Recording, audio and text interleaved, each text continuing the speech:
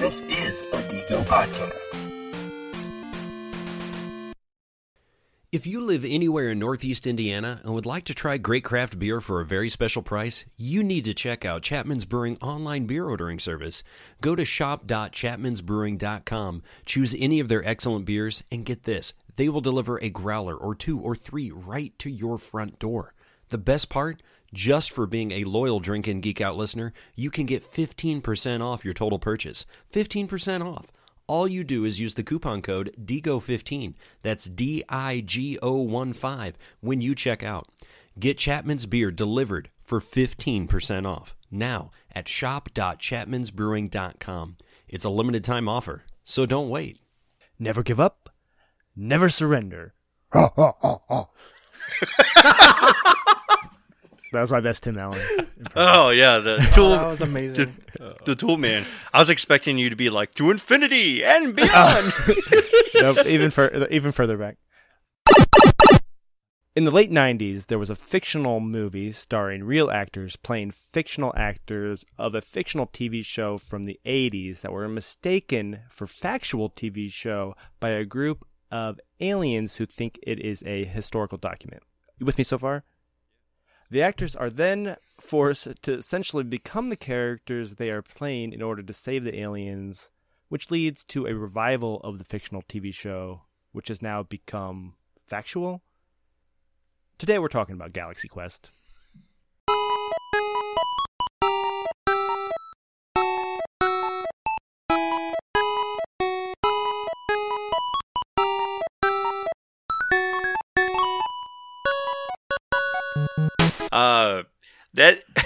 That's actually crazy to think about, like how it was fake then real, and then they started the next series, but that's supposed to be fake, but it's actually real. Yeah. I was really high when I watched it last weekend, so I was just like, it's real now? Like this new show at the end is real? It's real? Yeah. It's a documentary. All right, hello and welcome everyone to Drinking Geek Out, a show where we drink beer and geek out. Computer. I am your host, Dustin. Alongside me is... This is Saf, and with me is... Keith, and with me is... Pale, and with me is myself and a sleeping child. Do you really have a sleeping child over there with you? Is he on the couch? There is a sleeping... He's in the corner. I just... Put the playpen up, I put him... stuffed him in? Well, there's a little cabinet like in the corner back here, and I just open the door, and I just put him in there with a blanket and pillow, and I close the door, and if he needs me, he knows where I'm at. I'm right here.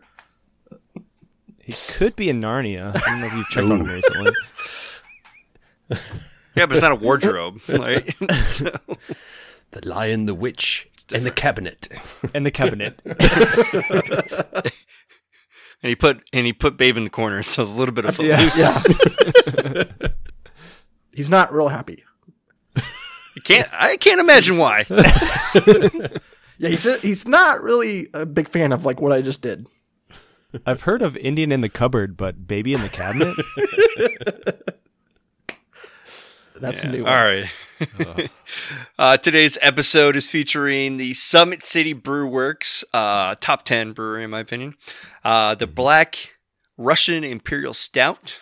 And then the Centerpoint Brewing Company, their Bionic High Five. We are talking about the topic of Galaxy Quest. But before we get into the beer and the topics, what have you guys been drinking lately? And I'll start this one. It's not something that I have been drinking, but it's been something that I've been playing, kind of. Let me preface this by saying that BlizzCon came out. They didn't really have a BlizzCon. They just had like a presser essentially with announcements. And the Diablo 2 Resurrection was announced, and the pre-orders went out for it, which of course I've already done that. It's just a re-release of the original Diablo 2 game, but essentially remastered. And so I'm super pumped about it. I played so much Diablo 2. Like, it's stupid, scary amount of Diablo 2 that I played. And I can see myself getting lost in this one again. There's a lot of similarities. I haven't really watched too much of the trailers because I'm of the mind that I don't want it to be spoiled to me. But I have heard a couple of the changes, like the benefit changes. Some of the inventory settings are more like the newer games, where the old one you had like 5 slots, or it felt like 5 slots. And so there's some, I guess, like quality of life changes that are beneficial that came to the game, or going to be in this game. So pretty excited about it. It's not what I'm playing currently. It's what I'm geeking the fuck out about. So when that comes out, change it to what are you geeking on lately or something? Yeah. Drinking or geeking? Drinking, geeking. Yeah, dude. I'm super excited about this. It's weird. I've never really heard someone say I don't want spoilers for a video game. No, it is, well, there's that crowd out there that, you know, they want to be able to play like the start of a game. Especially like these days where you have a multiplayer game. But you have a story campaign, and to be the very first thing that you do in this game is you have to get through the campaign to be able to play the multiplayer stuff. And a lot of the people just want the cutscenes and they want the story before they just go through the monotonous bullshit of multiplayer and all that stuff. And so a lot of times they don't want like any type of spoilers when it comes to like campaign. For me, I want to experience the Diablo as it is without seeing too much of it in. I don't know, it's kind of like one of those things where if I enjoy it, great. If I don't, then whatever. But I got to experience it instead of like making up my mind that I'm not going to enjoy it before I even turn it on. Yeah. I get that. I just never really thought about it. It's usually like movies, you don't want the plot stolen. I never really thought about like, I don't want the plot of a game spoiled or something. Mm-hmm. Right. It's exciting. Like I played the beta of the Diablo 3 and I got early access. And that storyline, oh my god! Like if you know, like the whole point of like Diablo, you know, you have these acts that you go through, and there's a story that goes between each of the acts, and essentially replaying all of these acts and whatever. And so when you know D2 is coming out, it's going to be the same, but there's going to be some changes, I think. And so just I don't know, I'm pumped about it. I don't know if you guys can tell. Yeah, very much. It's very noticeable. Yeah. I'm expecting a full episode on that. Okay, sounds good. There's a lot of energy like in the room right now, and it's the lights are like twice as bright as they were before. Your hair is like starting to like stick up a little bit, and your beard is like moving around. No, the beard's in Super place. Saiyan over there. I got oil in the beard. It's the hair. Gorilla glue in your beard. I got Gorilla Glue in my beard.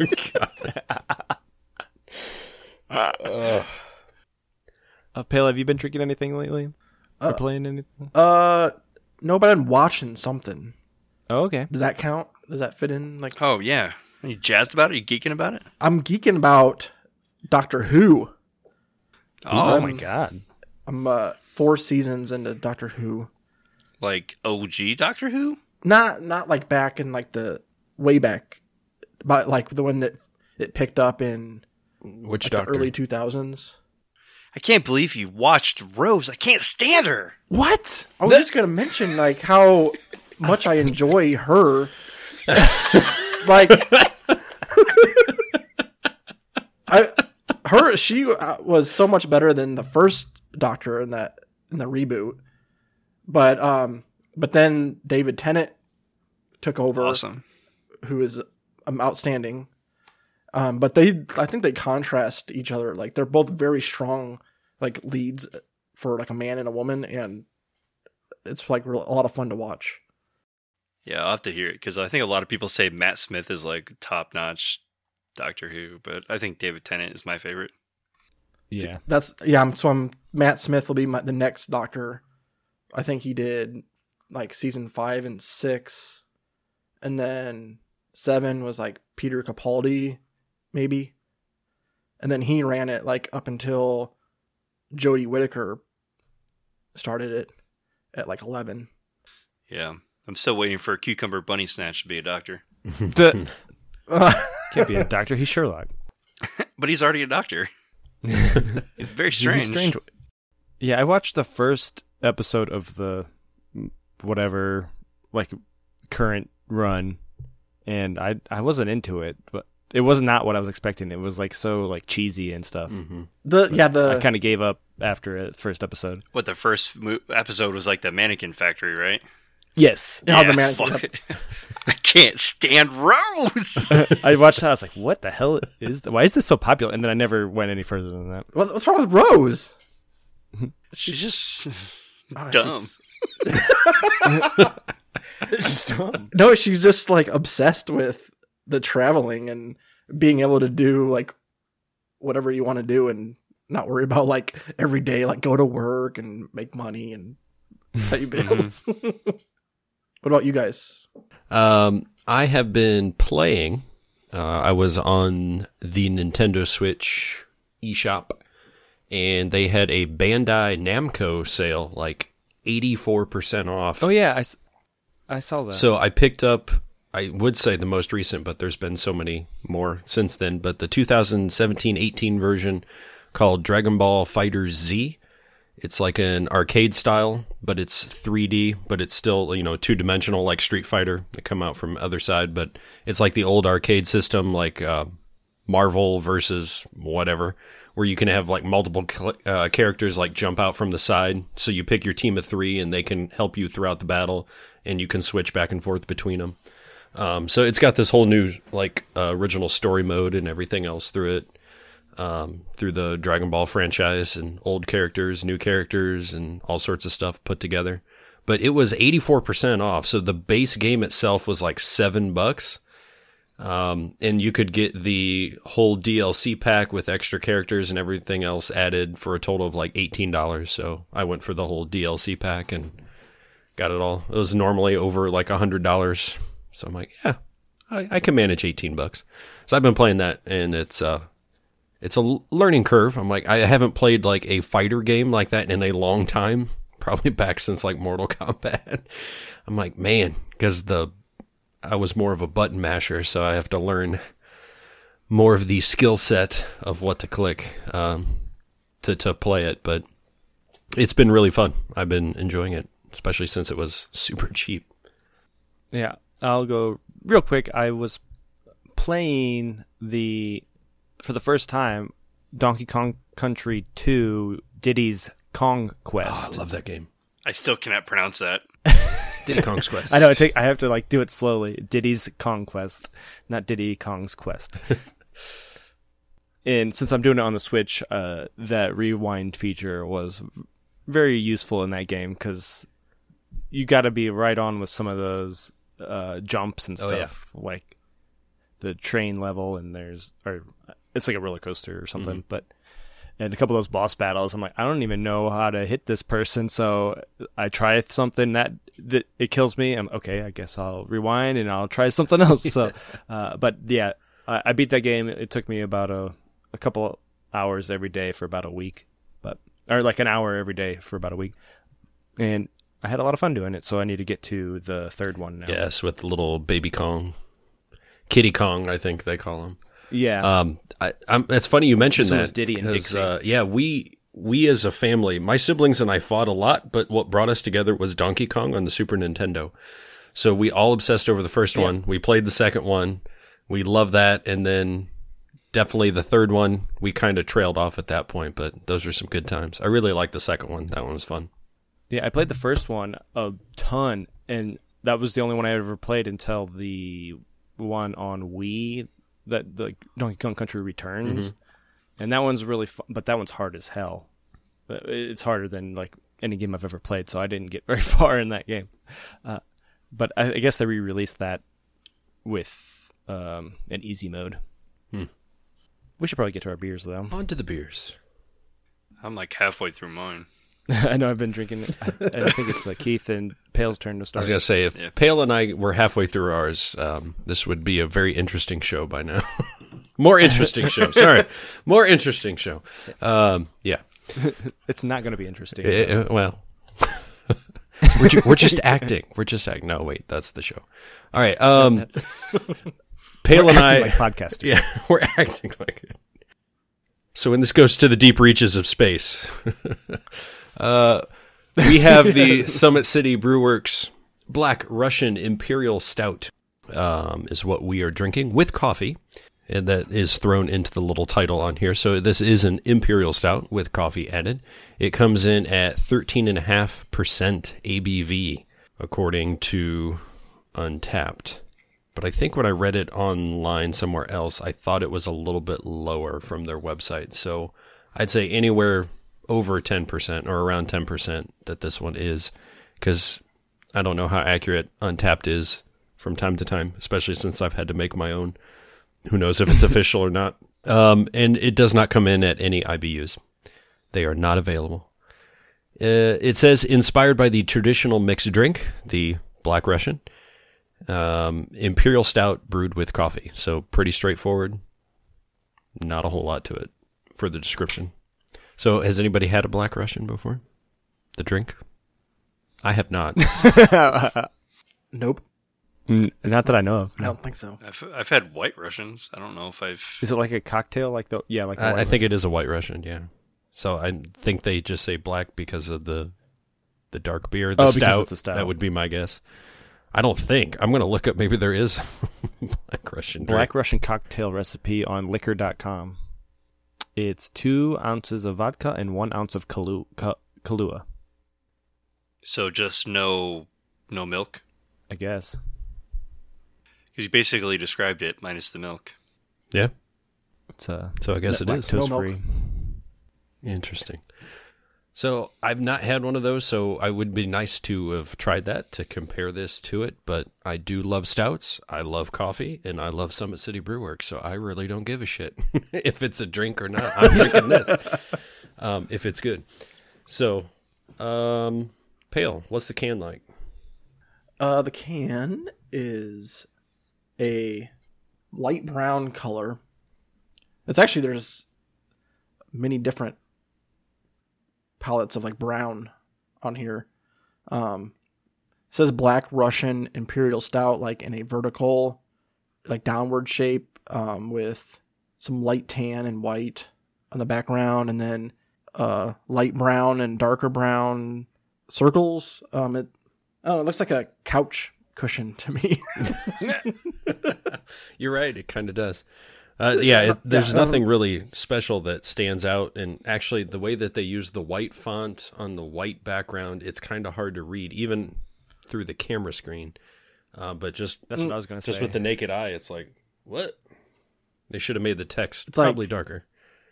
Like all this down here is like white and like a light tan, and then you had like the white text. Just makes it harder to read, like up top. Just kind It of should have been black text. Maybe an outline. Yeah. Like Yeah. if you Yeah. want it to be white text. But black text would make sense because it has the word black. You might as well Right, make that yeah. in black font. Or yeah. Right. Well, I understand the brown with the coffee added. The browns and make everything. sense, So Almost looks like scoops of ice cream or something. yeah. In the back. Those weird shapes. reminds me of Two Toms and his like Mallow Scoop beers or whatever. Oh yeah. And Yeah. I think a few of his have like ice cream scoops on them. Totally. We'll get to the beer. On the inside, it's clearly dark. Black.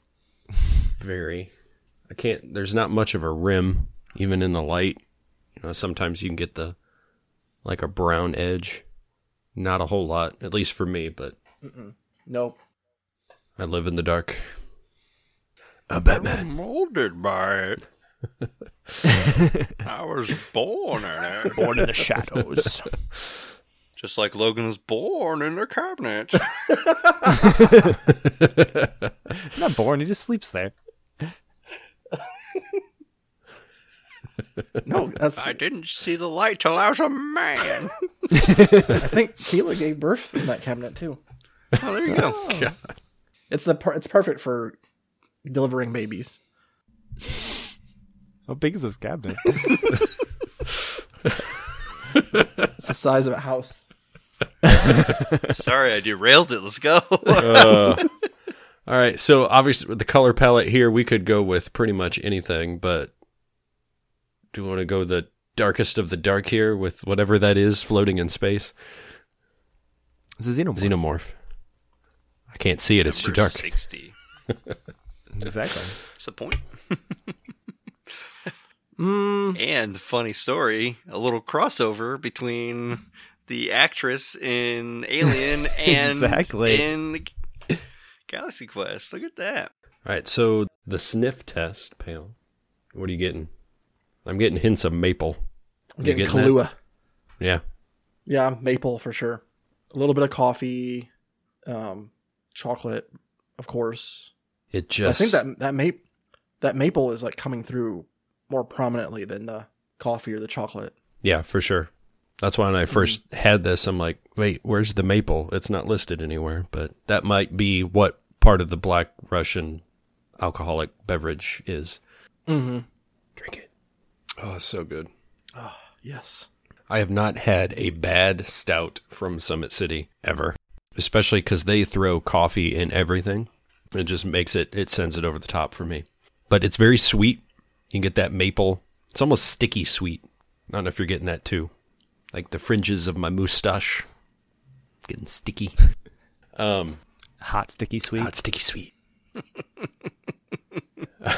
From my head to my feet. Very sweet up front. There's not a whole lot of bitterness to this at all.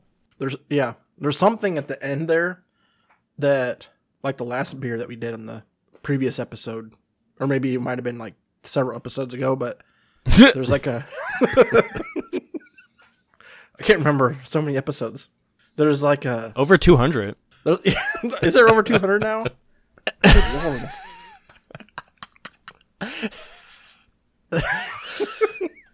There's a send off like it's almost like a marshmallow, like a chocolate marshmallow. Yes.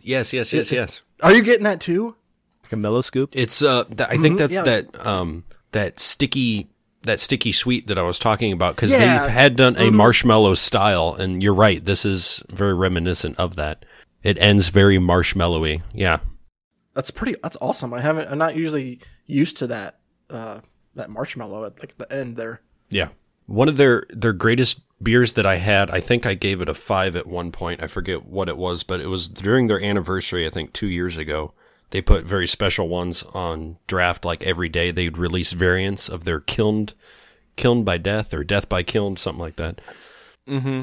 And we had this one. It was like a marshmallow s'mores, something along those lines. I think I gave that one a perfect score, but I'm like, oh, that one is so good.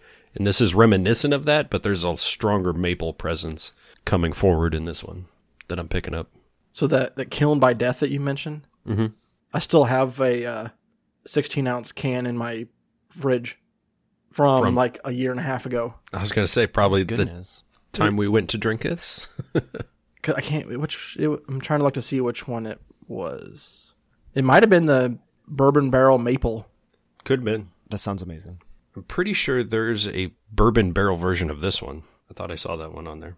But since this one's already a Russian Imperial, I think it's already would be like bourbon barrel, but I'm not picking up any bourbon. No, I'm Doesn't not feel either. like it. It's a lot sweeter, more like the Black Russian drink, supposedly. On Untapped, there are 344 ratings, and the average is 4.13. Yeah, I had that up, but I got curious to see if I can find the beer that Keith is talking about, so I got lost in the shuffle. My friends are all on this Discord thing, so With exception Allison. to my wife, yeah. yeah. Which you can read hers. But she didn't say anything. She gave it a 4 out of 5. And Kat, who works at Summit City, gave it a 5 out of 5. As we learned, Kat gives everything 5. Yes, she does. She loves her beer. Without giving too much away, I gave it a 4.5 in 2019. Can't really remember too much about it other than I really liked it. Maybe if you wrote something here. Imagine you'd have that. something to go- You might jog your memory. Daniel K. Very boozy with a slight coffee and nutty flavor. Gave it a 4. There's not a whole lot. I don't see... Yeah, it took me a while. Here's one. Jesse M. Another great beer from my favorite Fort Wayne Brewery. And it's a 4.25 out of 5. Come on, Jesse. I say that too, but then I describe it. I know. Not helpful. Yeah, no. Imagine not writing anything, am I right? Robert N. Wow. Very smooth. one of the better Russian imp stouts I have had. 4.5. Brian H. took a picture of him with the beer. He looks so damn serious. I just scrolled past that guy. He gave it a 4.25, but he's so serious about it. Robert M. says, "Sweet cherry? ? Dark and good." You guys get cherry notes? It's definitely maple. Yeah, I feel like he checked in the wrong beer. Yeah. Probably. Grayson did. He definitely checked in the wrong beer. If you look at his picture, this is from Summit Union. It is not Summit City. Like, that is not Summit City at all. Summit Brewing Way to go, Company, Blood. the Union series. I'm sure that beer is good too. He gave that one a 4.5. Probably. Now, I will say about this beer that I've had it since I checked it in before from one of these cans, and I had it cold. So this is my first time having it like cold. The other one I left out for a little bit of time, and I let it sit and then sipped it throughout, and then I noticed that the flavors started to come out a little bit more, but I'm noticing a lot more sweetness, oddly enough, up front when it's colder. But I think that when it warms, I don't know, it changes a little bit, and I think that sweetness kind of falls off towards the end. Just something I noticed. The sweetness did, but the more the roastiness, the coffeeness, the bitterness, more the bourbon-y type thing comes out a little bit more towards the end, and the sweetness is more up front, I think, when it's cold. I don't know about you, Pale, because I think this is the only one you've... I just gave you one can. Didn't I? Mm-hmm. Okay. Yeah. I had checked this in a year ago. It was part of a flight that I did at Summit City. I said the coffee and maple combination is so good. And I think when it was served in the flight, it was a little bit warmer. So to me, I think the coffee was a little bit more prominent, being warmer, and kind of like didn't even really recognize the sweet marshmallow like at the end there that I'm experiencing right now. So it's kind of neat how it's like a kind of different characteristics. I went ahead and checked in. Yeah, go ahead. I gave it, so my original, I stuck with my original and went 4.5. Just said super smooth with a sweet marshmallow send off. Really enjoying this beer. How it's literally smooth with a little bit of maple at the front of it, and then kind of like even more of a sweetness like at the back end. I'm not getting like a ton of coffee from it. That'll come out as it warms. So I think by the end of this episode, you should have some more coffee. So I'm going to just kind of let it sit and warm up a little bit and then revisit it like towards the end of the episode. So, but yeah, I'm a big fan of this one. I'll stick with my original as well, and I will digitally hold your hand, Pale, and go 4.5 as well. Just all their stouts at Summit City, like I said, are just so great, but they also blend well together, and it's hard to distinguish one from the next. But I do love how the flavor changes, the profile of this changes as it warms. It's obviously not meant to be drank pretty quickly, being an Imperial Russian stout. It's pretty potent stuff, but still good. But you're right, the coffee is kind of weak in it, especially if you're going to say Imperial Stout with coffee. I was kind of expecting more of a coffee kick from this one. Because some of their other ones that they call coffee, honestly, I think like the Toast and Jam has more of a coffee flavor than this. And that's not listed really in that as opposed to this. And that's what stopped me from pushing this one over the edge. But I will still drink this. It is delicious, and it's like a caramely marshmallow, maple flavored marshmallow type Russian Imperial Stout. Now I'm just going to have to make myself a black Russian drink and then compare what this tastes like. So, really good. That'd be interesting. Should we guess the IBUs? Oh. Or is it not really worth it? Go for it. Well, I'm thinking I think it's pretty low. Because, yeah. Can I suggest 13? Yeah. That works.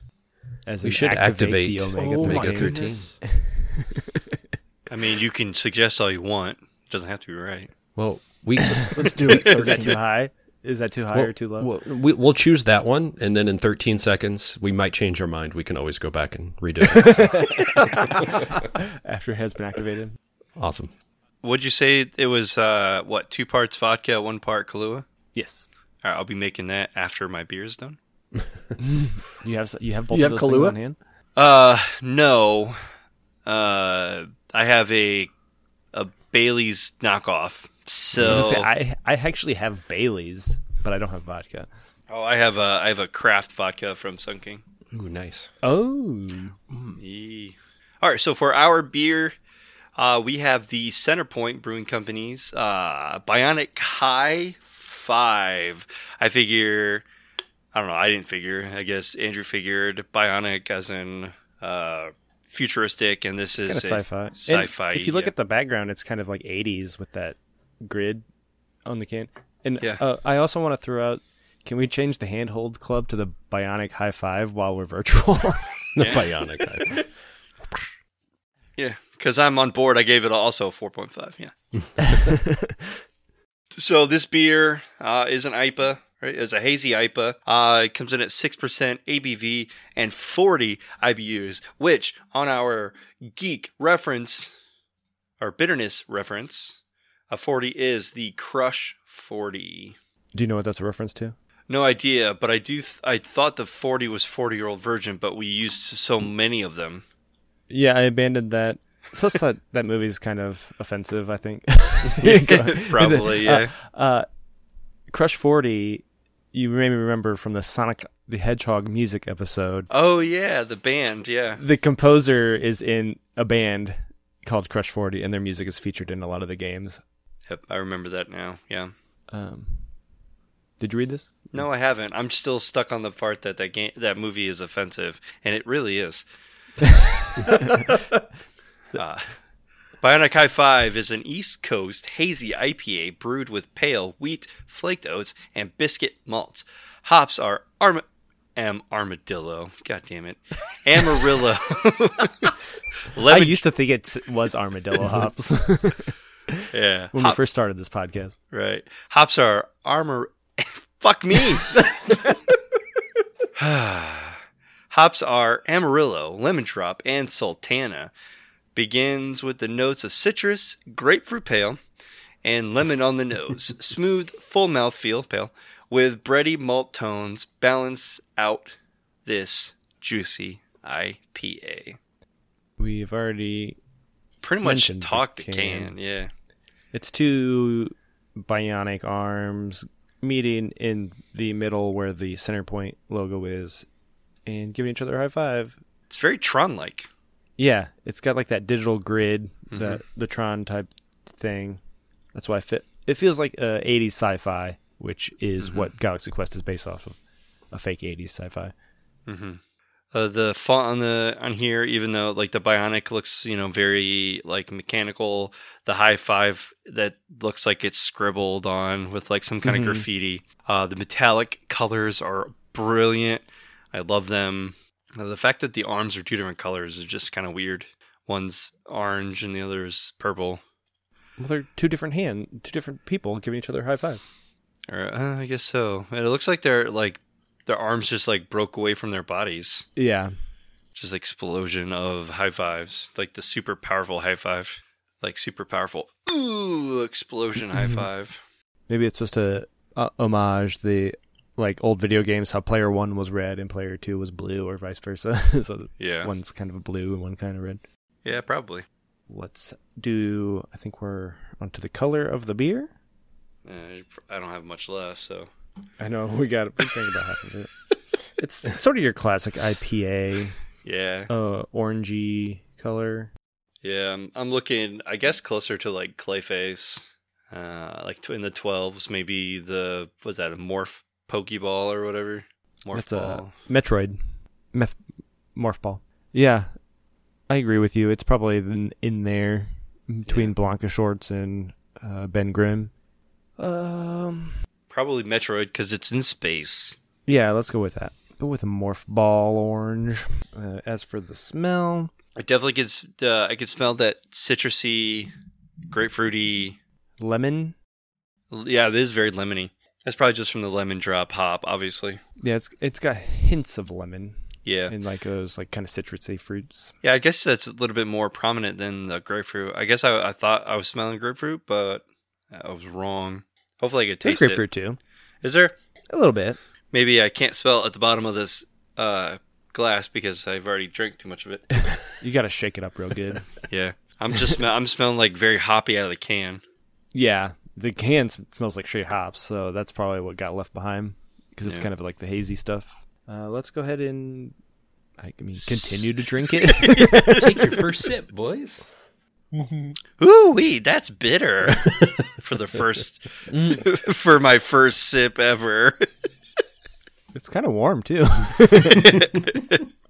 Yeah, you definitely could taste the lemon a lot. So you know how they say a lot of like IPAs have like this pine taste, like a pine sol taste.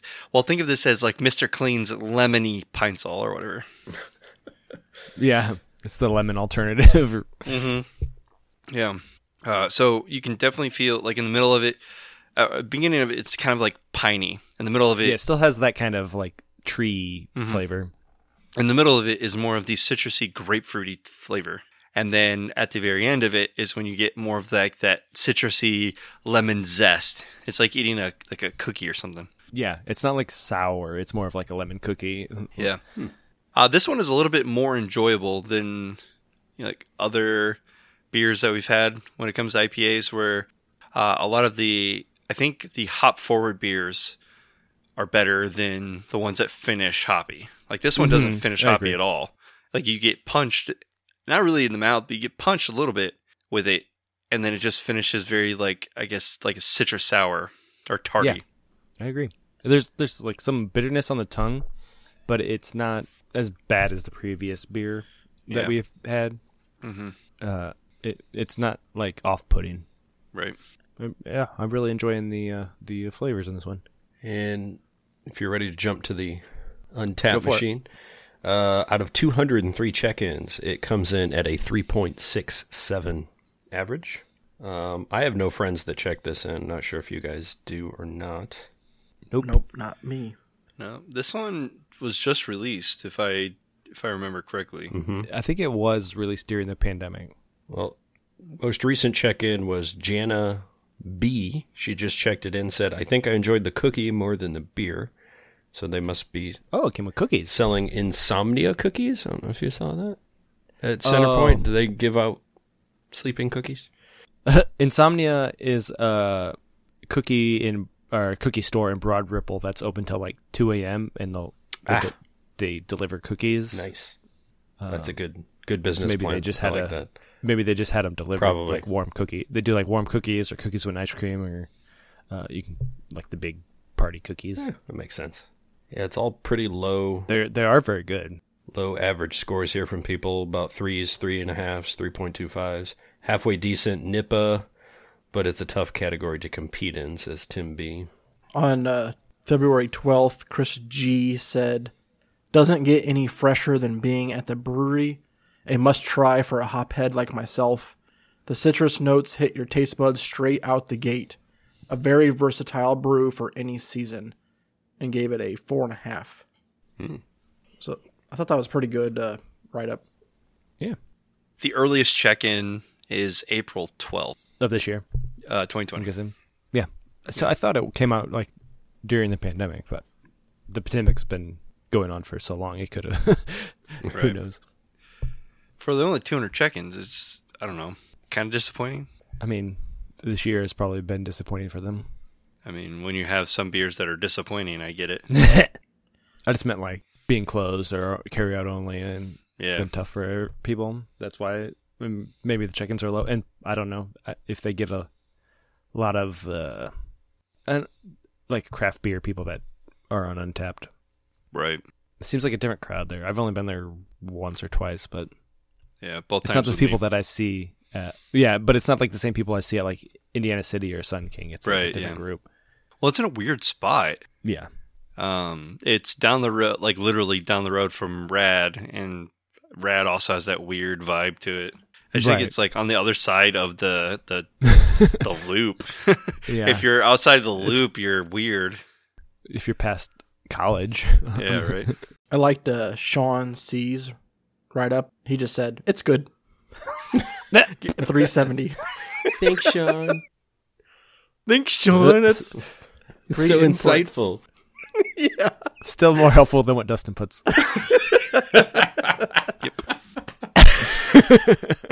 You're not wrong. Still more helpful than the check-in that I just did for this beer now.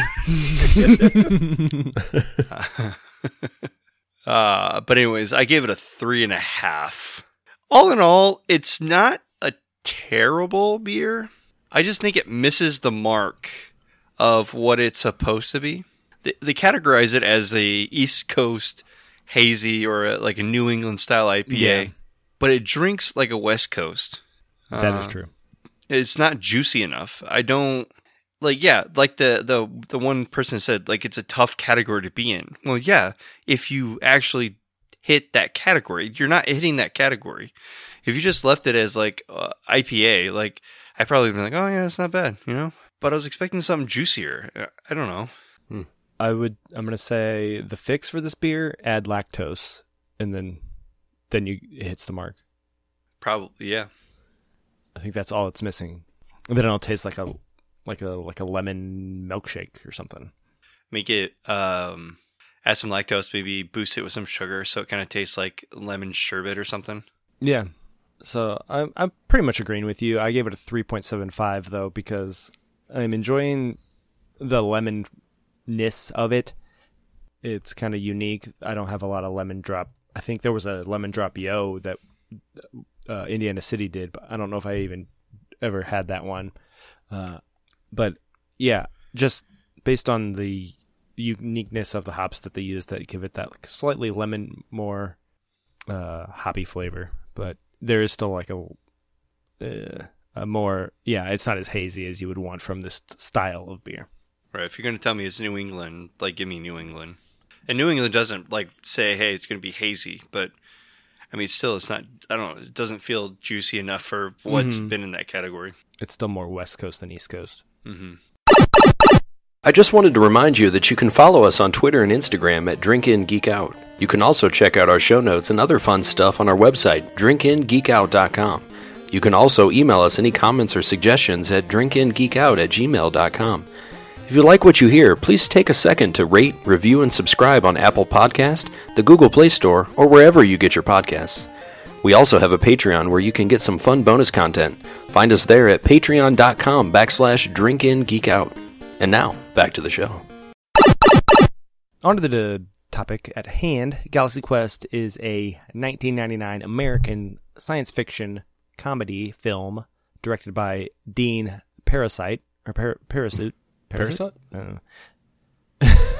And written by David Howard and Robert Gordon, a parody of and homage to science fiction films and series, especially Star Trek and its fandom. It depicts the cast of a fictional defunct cult television series called Galaxy Quest, who are visited by actual aliens who think the series is an accurate documentary and drawn into a very real interstellar conflict.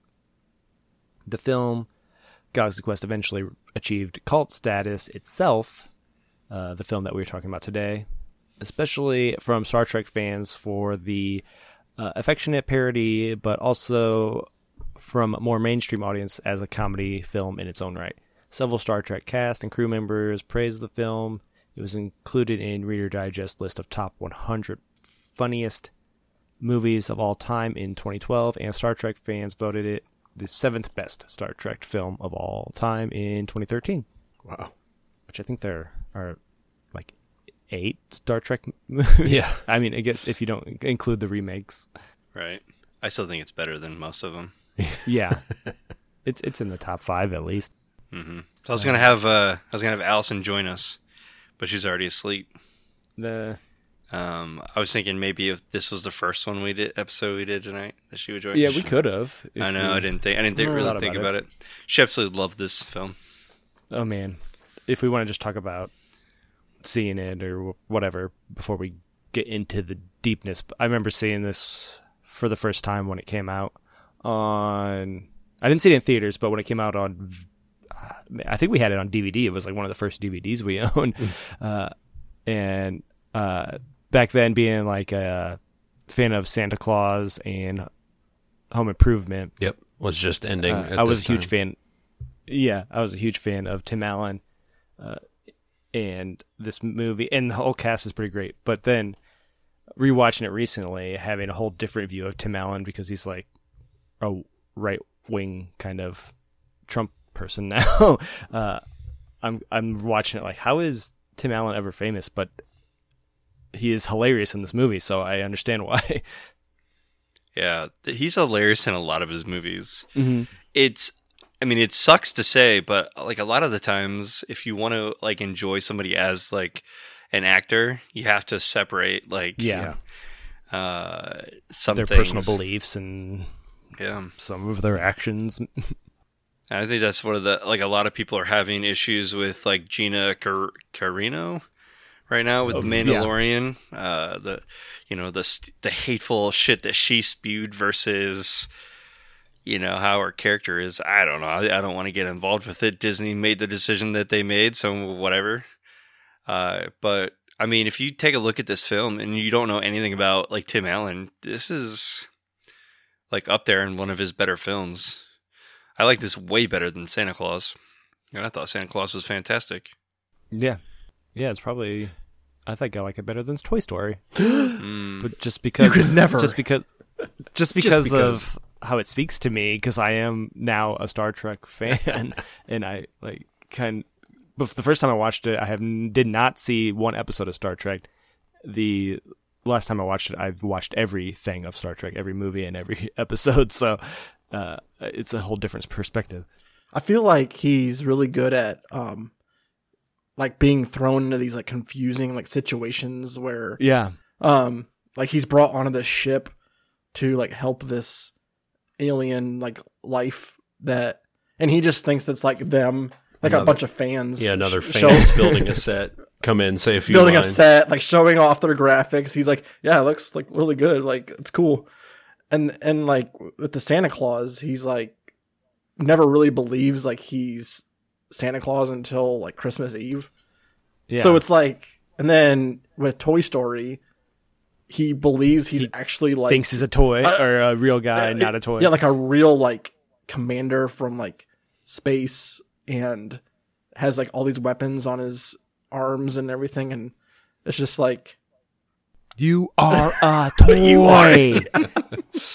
He's just like confused, like in every role. It seems like.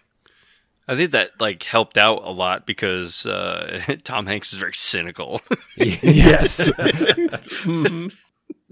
I recently just watched this as well. We watched it. I think it's over the summer. Because unfortunately, we've done a crap ton of movie watching since the pandemic. Mm-hmm. And this was like just happened to be like one of the movies that Allison's like, I heard good things about this, so we should probably watch it. I was like, I guess. It's fantastic. It's just so funny.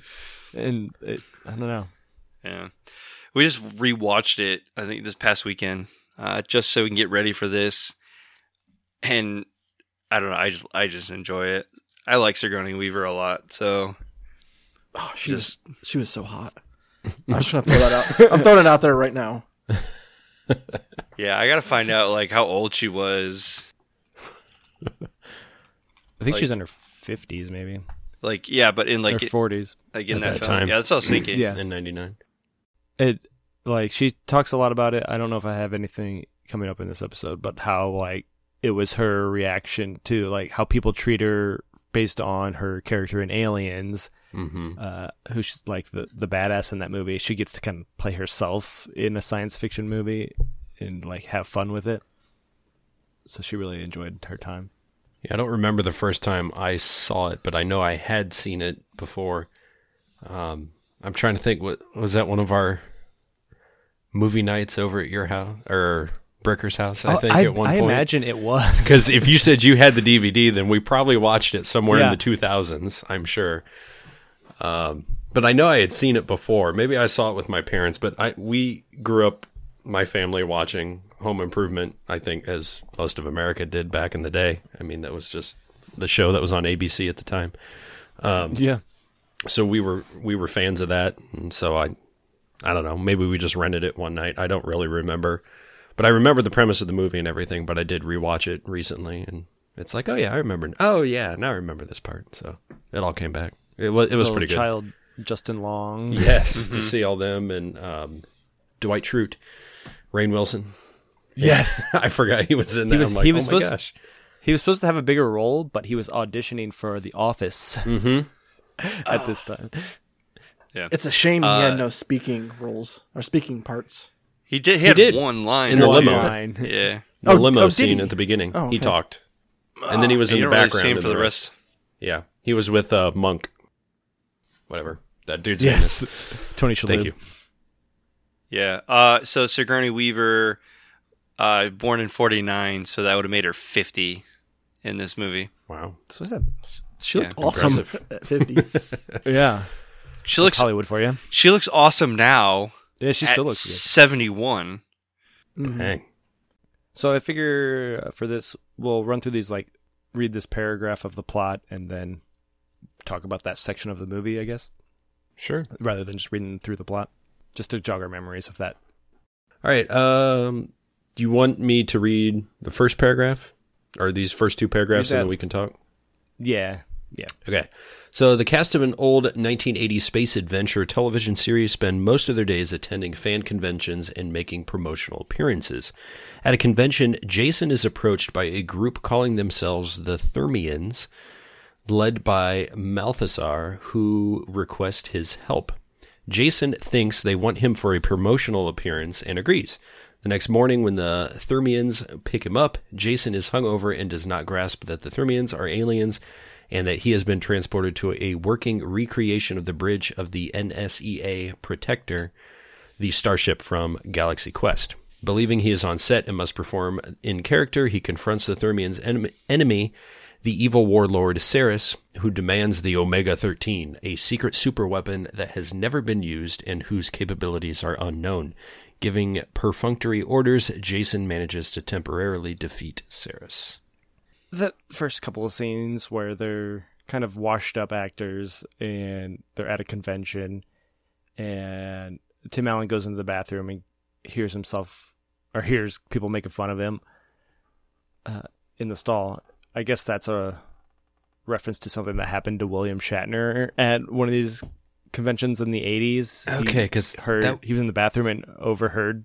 That was a weird scene. I'm like, he's all like super cocky and everything, and now he's like all super depressed. But I'm like, okay, how do you not know that? I got confused. I'm like, how do you not know that you are part of this? It's like, come on, man. I don't know. That part I did not.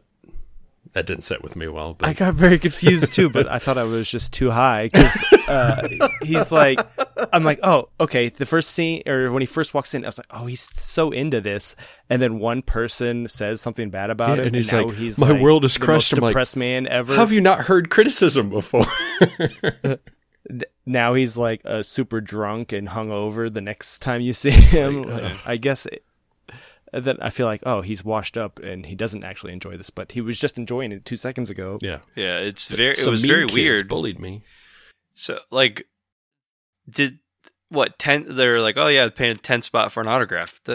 You're at a convention. What the fuck are you doing there? Yeah, right. I never understand. Like, this is like huge in like the gaming industry, and they're like, oh yeah, no, this game's dead. Why the fuck are you posting about it? You're still talking about it. These two kids walk in, they're like, oh, they think they're really eating this up. They think they love him or something. Obviously, they love him. Why else would they be there? Exactly. Like, not everyone's there because they don't, because it's a joke. Right. I just want to know why they spent the money on this. I know it's not cheap. It's usually like $50 to get in. Right. You just go you spent that money to just make fun of some guy? I don't know. It was weird. Alan Rickman's character is funny. Yes. Yes. A little over the top at first, I thought, but they make a serious a serious stereotypical comment about British actors, and I feel like that was a dig at Jean-Luc Picard. I think, yeah, he kind of plays a lot of the role of a lot of characters because he's like Worf with the thing on, and he's Spock with like the Birathtar's hammer and shit like that. And then being British, I mean, obviously, it's clearly a hit at Patrick Stewart. I can't think of... And Patrick Stewart did have like a problem with some of the cheesiness that was going on around him, like on the set of things. Like he was very serious while everybody else was kind of goofing around. Yeah, so he was just a culmination of everything.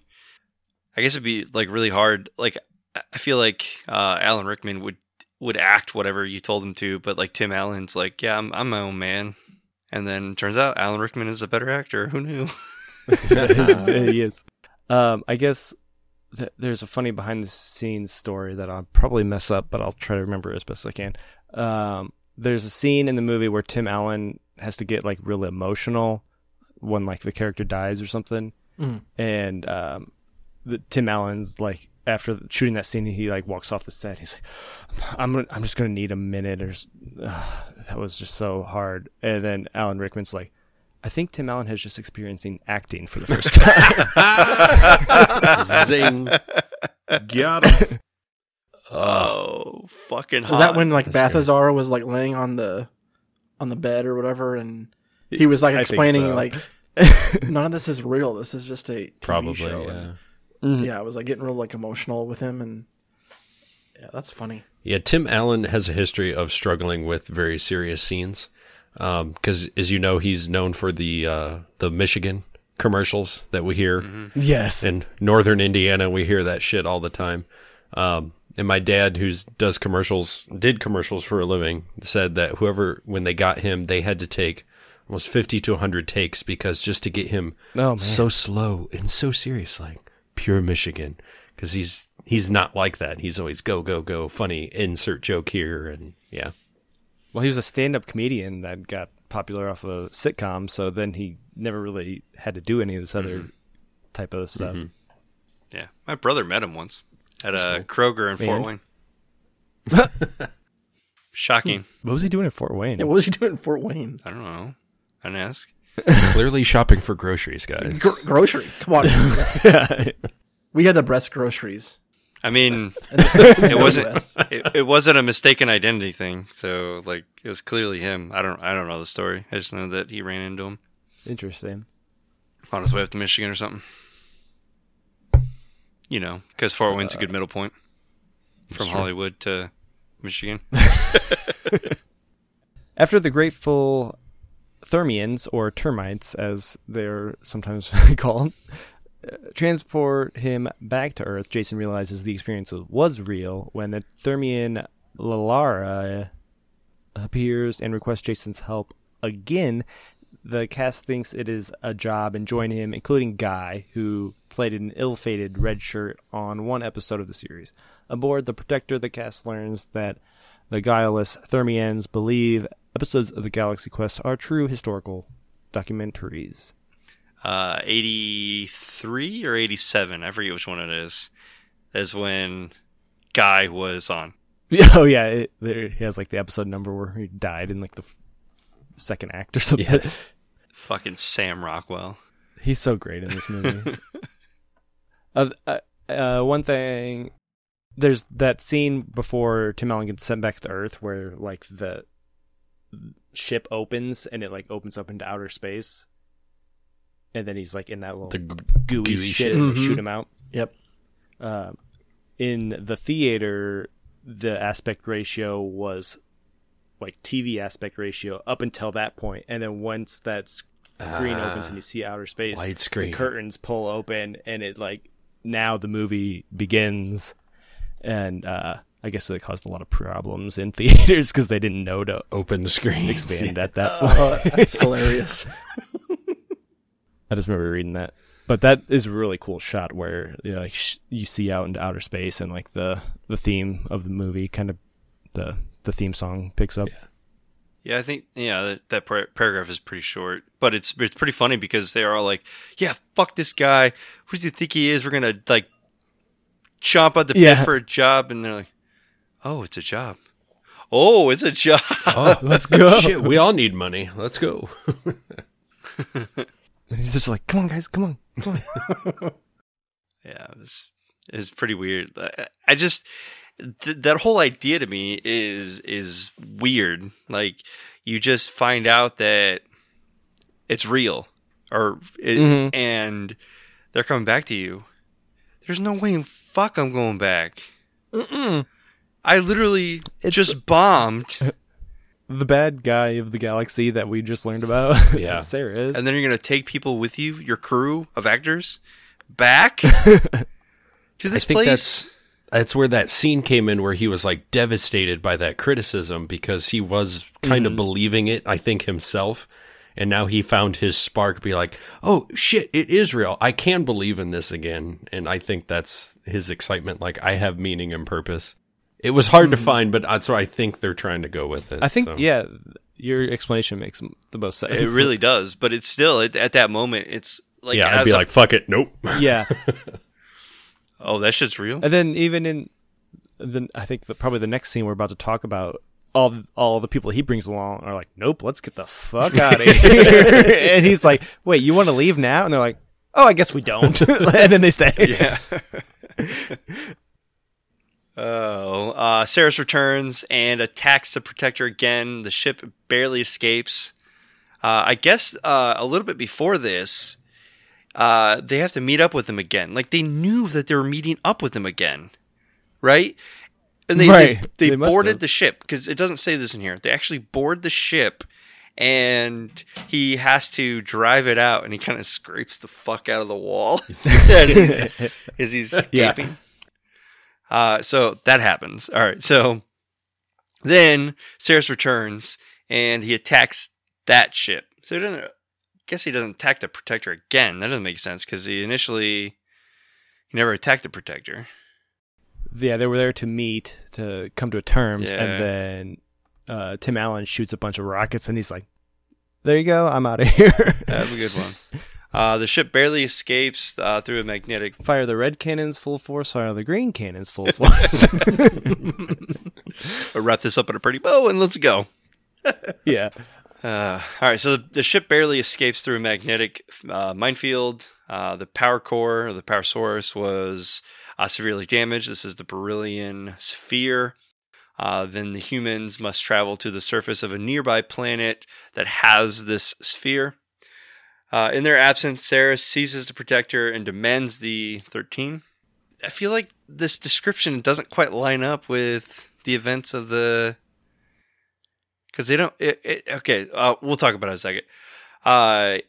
Demands the 13. Jason confesses that it is not the ship's commander, and it shows Ceres the Galaxy Quest historical documents. Ceres understands that these are actors and forces Jason to explain it to Mathazar. Okay, so this little blob seems a little bit disjointed. All right, so they first, like I said, they take the ship out, and this isn't like the first time they're attacking it. He's pissed that they, pretty much just shot on him and didn't want to discuss it, and so he just attacks him real hard, and pretty much should have been a TKO, really, honestly. Mm-hmm.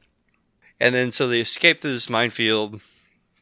They were able to outrun him. I guess they jumped to a hyperdrive. I guess I don't remember specific. I think they want to go. They don't decide not to go through the minefield or something. Go around Yeah. the minefield, and so they kind of Get away. Be all right. Or get a head start. right? And so they do a scan and find the nearby planet that has this beryllium spear. This planet has these cute little babies and baby butts with fangs. Oh, the one's hurt. They're going to help him. It's literally just weird that this planet has one of these spheres. Just one. Yeah, And it's just sitting in the middle. Just one.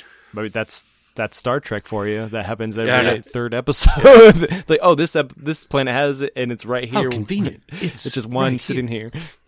And so everybody gets back on board with the, whatever I guess they got hurt, and so they needed to, return a couple people, and they got a couple people out, and then they're like, oh no, we can't pull you out. And then Jason sacrifices himself, and then he's stuck with this big or all these people, and so it's a rock demon. But before that, it was a pig, and so then they use like this I guess beam me up, Scotty type of technology, and turns the pig inside out.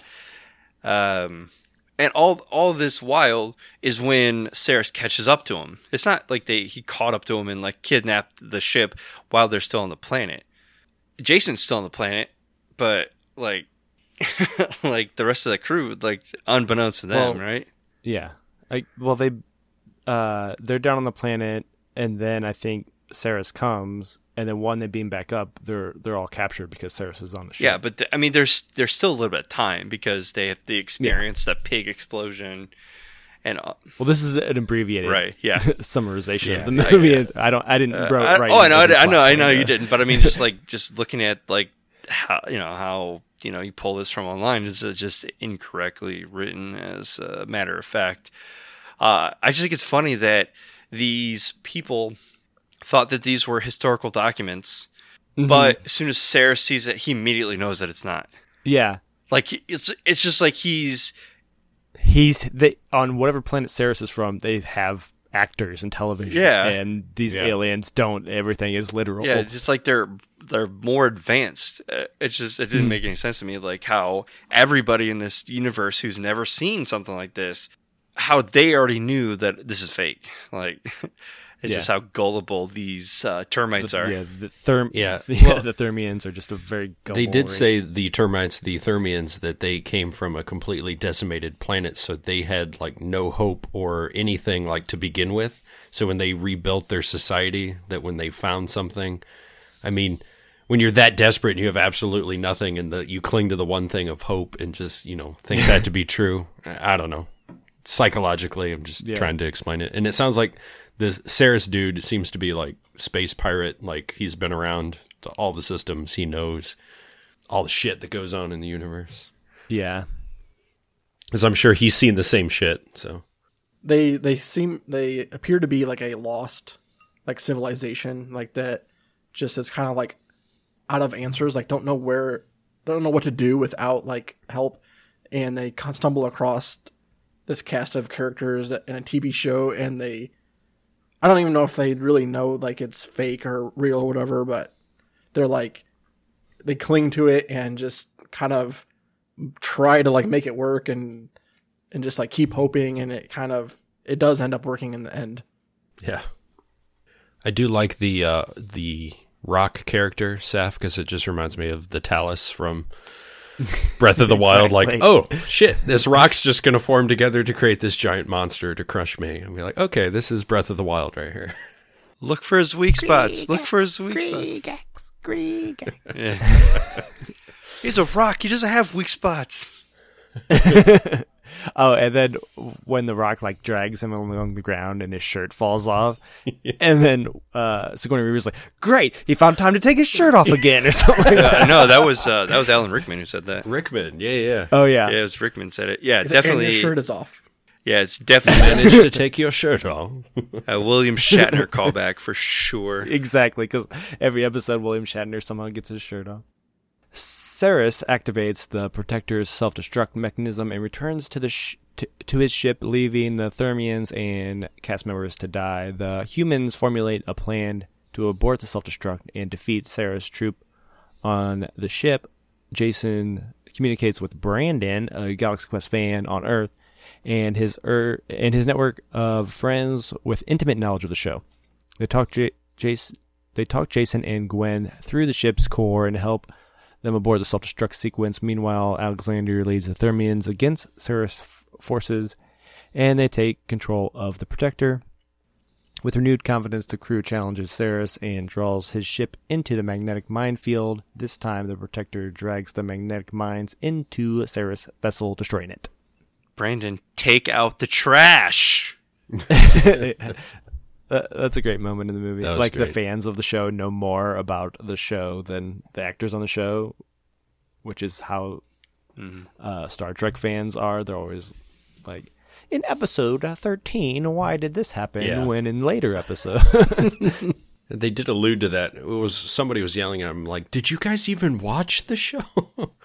I think this guy said it to him, but it's like that's pretty funny. When they land on that planet in their little vessel, and Tony Shalhoub opens the hatch, and he's like, "We're on a planet. Is there air? You don't know." And he's like, "Seems fine." Yeah, it's just experimental. I mean, hell, I do believe, and I don't know if you can quote me on this, but Michael Dorn, who played Worf, he didn't know any Klingon, but there's like people out there who know and can speak Klingon. He has no clue, and he's played Worf for how many series? Yeah, so like you're always going to have that, and you know, people like the people who run the conventions and Guy, who was the MC for one of the things. You're going to have those people out there. I'm sure that was kind of true probably in the Marvel universe too, because a lot of those movies were like mostly CGI, and how they had to cut some of those scenes. Like they have to like sit down and watch it to get the full effect that we all get and we see in that type of universe. But when you're behind the scenes, you got a giant green screen and fake rocks are being thrown at you. Like, oh no. Yeah, I mean, when I think it was, I forget if it was Spider-Man or one other character, when they came in to film for either Civil War or Infinity Wars, they had no idea what they were filming for. They just took a couple, like scenes here and a couple scenes here, and then they're like, all right, good, it's going your way. And it was... Yeah, they don't even know what movie they're going to be in. It was it was Civil Wars. Before Spider-Man even got any contract for his own movies, it was like, yeah, you're going to play this part in this, just do these, kind of, scenes. And then he had to see from watching the movie, like, what he did. Yeah. And then, I don't know. It was weird. He had no idea if he was going to get a call back about it. He had no idea. So, yeah, I get it. I guess the fan in you wants to expect that the person put enough love and interest in the craft as you are doing as a fan. Mm-hmm. And it's unrealistic in some aspects that a person is going to be able to understand something as much as you do if that person's life and soul is not that. Yeah.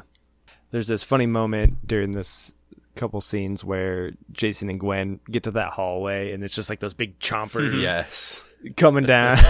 And they're like, who designed this She's so ship? pissed. Like, who wrote this episode? You see her go. This episode is Yeah. poorly written. Why is this even here? Yeah, because that's just the way it is.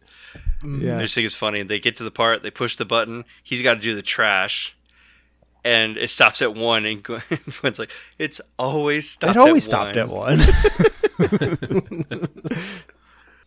And when she's like, she sees the chompers, her mouth goes, oh fuck, but the actual voice says like, oh shit, because it's a PG-13 movie and you're not allowed to say fuck. Well, I thought you got But they one didn't- fuck. You got one fuck allowed in PG-13s, but that may not have happened in 99. I don't know. I don't know.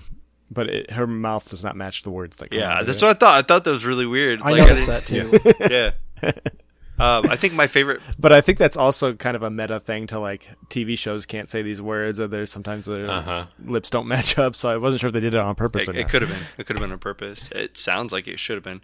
My favorite part about all of this is when they're actually formulating this plan. They're like, you do this, you do this, you do this. He's like, what should I do? Learn to fly. Learn to drive. He's like, all right, cool. And he's like sitting there in front of the computer. Watch it. They designed the controls based on what you were doing when you were 12. Whatever. So you're the one that knows how to fly it more than anybody. Yeah. And like everyone's like fighting and dying. And he's sitting there watching like a TV. Going, I got it. Oh, that's great. Should we move on? The Protector approaches Earth to bring the humans home, but Ceres, who escaped his ship's destruction, ambushes them on the bridge and fatally wounds several crew members. Jason manages to activate the Omega-13, which creates a 13-second time warp to the past, giving Jason and Mathazar a chance to disarm Ceres before he repeats his attack. Yeah, this part was pretty neat, and how they thought no one knows what the Omega-13 is, and there's a fan debate out there. It could destroy the universe. It could destroy the universe, a massive explosion, destroy everything, or there's a theory out there that it could turn back time. So that was kind of funny that he went with the super fan, Brandon's take on it, and that it's not going to... So the Thermians built this thing based on it being in one episode of a show, and it's like, it just happens. What to are do the this. odds that happens? That they pulled out of it. But when you think about it, they are super fans of the show, so you would trust the theory of this kid who's geeking out way too much about it.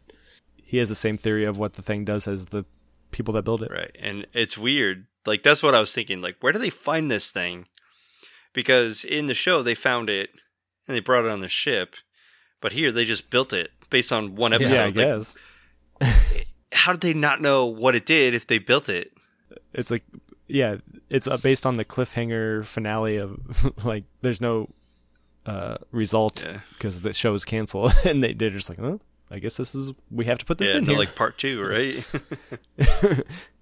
And this is where I fell in love with the movie, I think. I was like, oh, there's a time jump. Oh, This is my favorite movie now. Your time travel. This was one of my favorite parts when Mathazar was beating the shit out of Salazar. Or not Ceres, sorry. Salazar. Salazar. Just watch Dead Man Tells No Tales. I like the names up. Yeah. Was it Henry Bourdain is Captain Salazar. Child Sparrow. I guess everyone's after Sparrow. I don't understand. I know. I thought this was a good twist because it's like, oh shit, he just came up and killed everybody, and then all of a sudden you jump back 13 seconds and the opposite thing happens. Mm-hmm. But it just wasn't what I was expecting. I was not expecting it either. I honestly thought more than 13 seconds has transpired.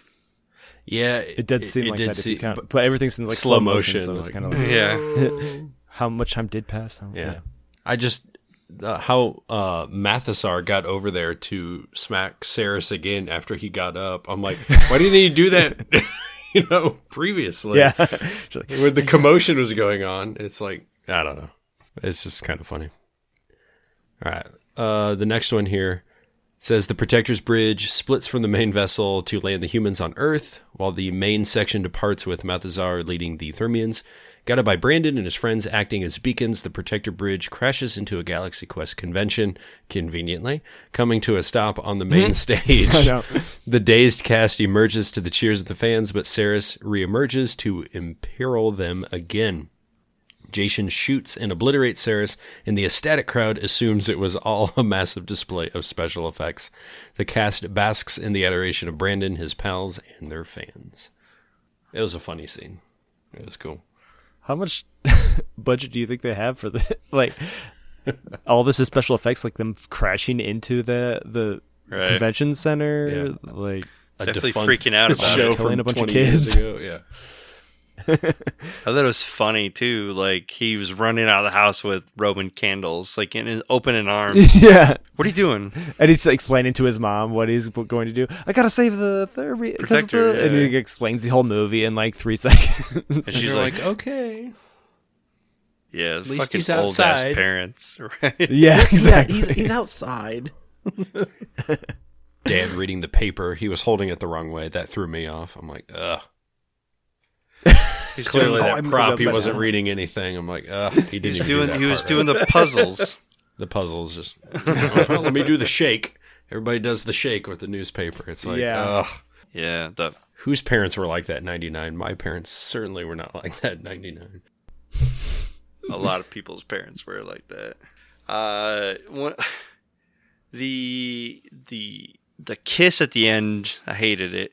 Where like. Yeah, that seemed unnecessary. Yeah, it's like, why does he have to get the girl? Like, that doesn't play. It would have happened if this was a TV show, but it's not a TV show, so why does it? Right, yeah. It should not. Like, she should smack him or something. He should try to do it, and she, like, stops it or something. Yeah. Like, he's still, like, pumped up, and he thinks he's part of it. It was a Yeah, TV Jesus. show, then it really literally became a TV show. Yeah, I think it was kind of going along with those themes, but that's also the theme of every movie back then. The guy gets the girl, that's true. all like crap. Sometime later, Galaxy Quest is revived as a sequel series. Galaxy Quest: The Journey Continues, with the cast reprising roles alongside Guy and Alara as new characters. Jane Doe. So I guess my question about the revival series is: it just new episodes, or like are they actually like on the ship flying around and with a camera crew, or is it just like shot like a regular I feel show? like it's just shot like a regular show, but I almost like have this feeling that you could have used the story of what they went through. It kind of like told us, broke it up into like 8 episodes or whatever. That would be my guess. That makes sense. Do we want to skip the cast? We probably should have started with that. Now that we've talked about it, everything. Yeah. I guess like if you don't know who the cast members are, I mean, we've pretty much mentioned them all. We didn't ever say Daryl Mitchell's name as Tommy That's Weber. Oh, right. Or Lieutenant Laredo, I guess. But we pretty much have mentioned everything else. Mm-hmm. I guess Tony Shalhoub auditioned for Sam Rockwell's role, but they liked him so much they made this role for him, or put him in this other role. Yeah. Fred Kwan. And my name's not even Kwan. I just thought he was like a weirdo when I watched the show as a kid, or watched the movie as a kid. I didn't realize he was a stoner until watching it recently, where it's like, oh yeah, he's high this whole movie. I mean, if you've ever I just thought he was a if you ever weirdo. saw Monk, Mm-hmm. it's the same damn character. Yeah, I think that's why they wrote that role specifically for him, because they saw. Well, I don't know when Monk started, but it had to have been around the same time. It's around, yeah. But except Monk's a germaphobe and he like won't touch things. Right. Still a good show. He's very awkward. It's great. This is probably where I fell in love with Sam Rockwell. I think he's fantastic in as this like guy, and apparently he improvised a lot of his lines from what I read. I mean, that makes sense. Yeah, that he was good in this. I think he was better in this role than he was as Justin Hammer. I didn't like him in that. Yeah.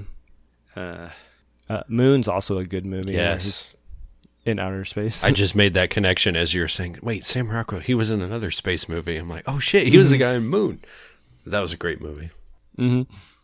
And Enrico Colatani, or whatever his name is, as Mathesar. He was on Just Shoot Me and Veronica's Closet. Just the noises they made were great. Yeah. Veronica Mars is what I meant, not Veronica's Closet.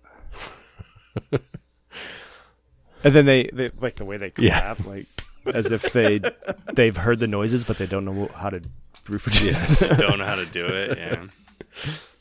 So the girl didn't know how to speak English, like at first. Was that Her just transmitter was broken. Yeah.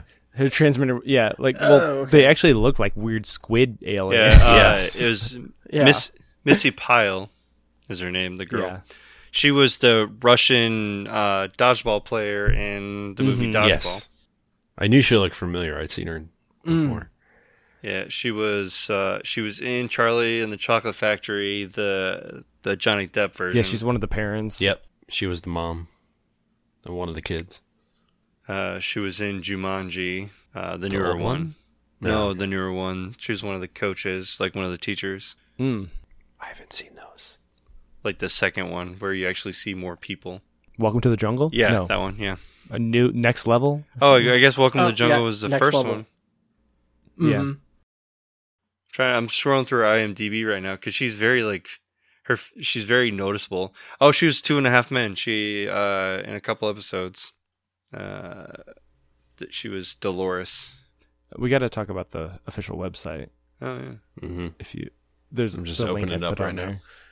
It's like archived because the website doesn't exist anymore. But The film is one of the earliest to have its own internet domain website, galaxyquest.com, which now you can find on the Wayback Archive, which is this long domain. I'll probably put it in the show notes. But rather than being a polished like part of the marketing campaign like the current you would expect from current movies, the site is in keeping with the film's fandom theme, was deliberately designed to look like a fan created page celebrating the TV show, and it just looks exactly like a fan page from back in the late 90s, like the Angel hosting or whatever. Yeah, Angel Fire. Yeah. Yes.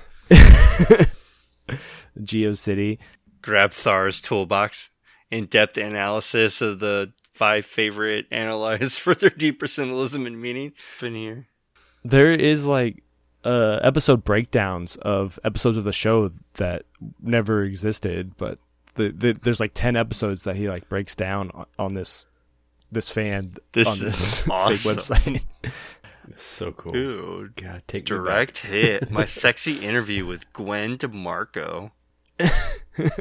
Ooh, a screensaver. I want this. Yes, Netscape now down here at the bottom. Internet Explorer 3.0. That's great. The exclusive QuickTime movie. Mumbo Jumbo. That is awesome. I love the website counter too. You're the 500,000 yes person. I don't know. You guys got to check this website out. It's so cool. You probably can find it just by typing like Galaxy Quest in like Google. The official you'll be website able to or find something. It. It's archive.org has it. Up in the title bar it says, "Welcome to Travis Lotke's Galaxy Quest Vaults." Late breaking news. This is not a joke. A bunch of planets are aligning this May for the first time in 6,000 years. Nostradamus wrote about it. It's almost like Heaven Gates Yeah. website. Some people think the aliens will beam down from the sky. Oh, I like... The huge party outside of Area 51. There you go. This is in the big news. Like the little section, that picture is a shot-for-shot picture of an actual still from the original series TV show. Or it looks like it. With Spock and William Shatner as like on one of the planets. Yeah. I don't know if you remember the cult Heaven's Gate. Yes. From the 90s. But if you go to heavensgate.com, that's their official website. It still exists. It looks almost exactly like this. Oh my gosh. Holy shit, it is. It's the same. It's the same website. It's amazing. Yep. Big fan.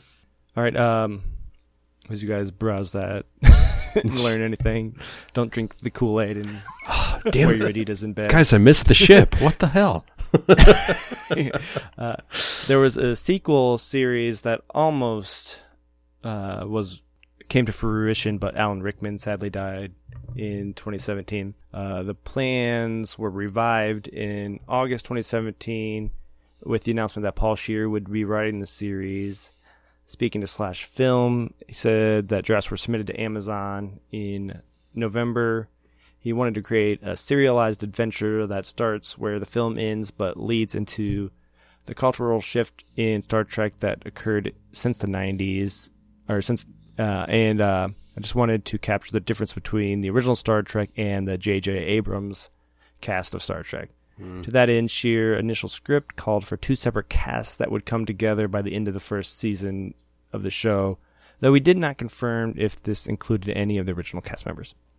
Following the dismissal of Amy Powell as president of Paramount in July 2018, Scheer said the Galaxy Quest series had been put on hold while Paramount manages to be being re-established, but anticipated the show would continue forward after that. He also said they were making the series to allow for the introduction of new characters while expanding the setting, similar to Force Awakens did with The New Hope.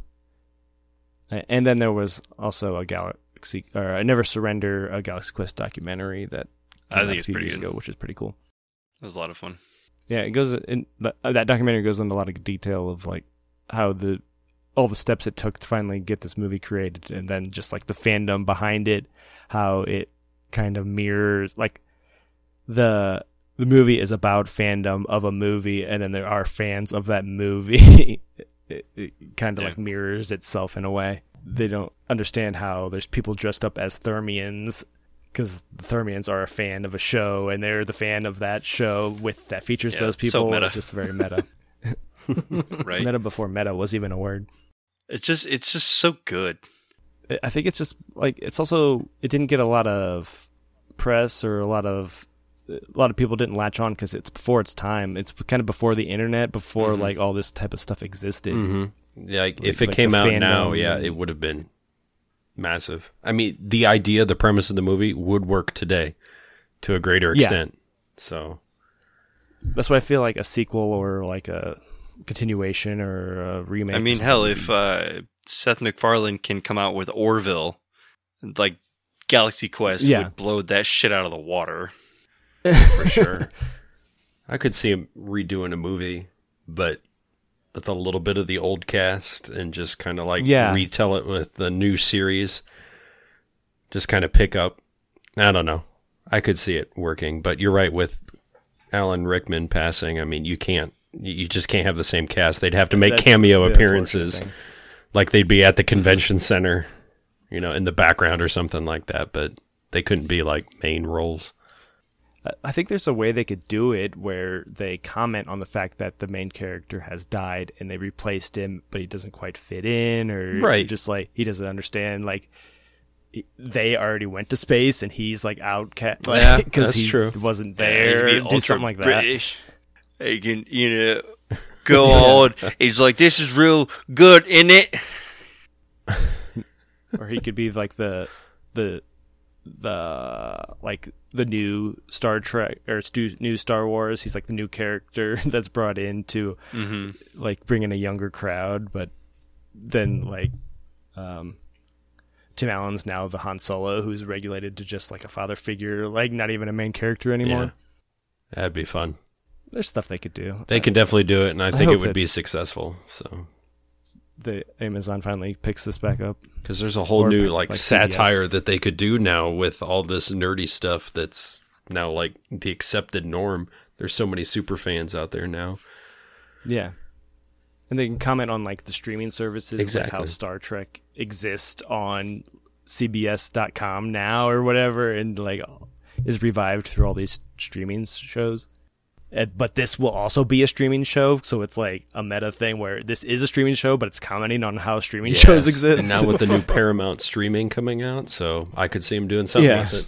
Please do this. There's so much they could do. Do it. Let's write it, boys. Just kidding. I'll write it like I did my Super Mario Bros. Movie sequel. Yes. Still waiting for that one to get picked up. It's a good idea. All right. Any last comments we need to get off our chest? Never give up. Never surrender. By Rathtar's hammer, Galaxy Quest shall be computer, avenged. Galaxy Quest should be revenged. I have one job on this ship, and that's to repeat what the computer says. And by God, I'm going to do it. But it's a stupid job. I'm going to do it to the best of my abilities. Oh, so good. Until next time. Until next time. Drink up. Until next time. Drink up. Drink up. And until next week out. To beyond. We all did it. Infinity. And beyond. To infinity and never surrender. Merry Christmas. Popo Jesus.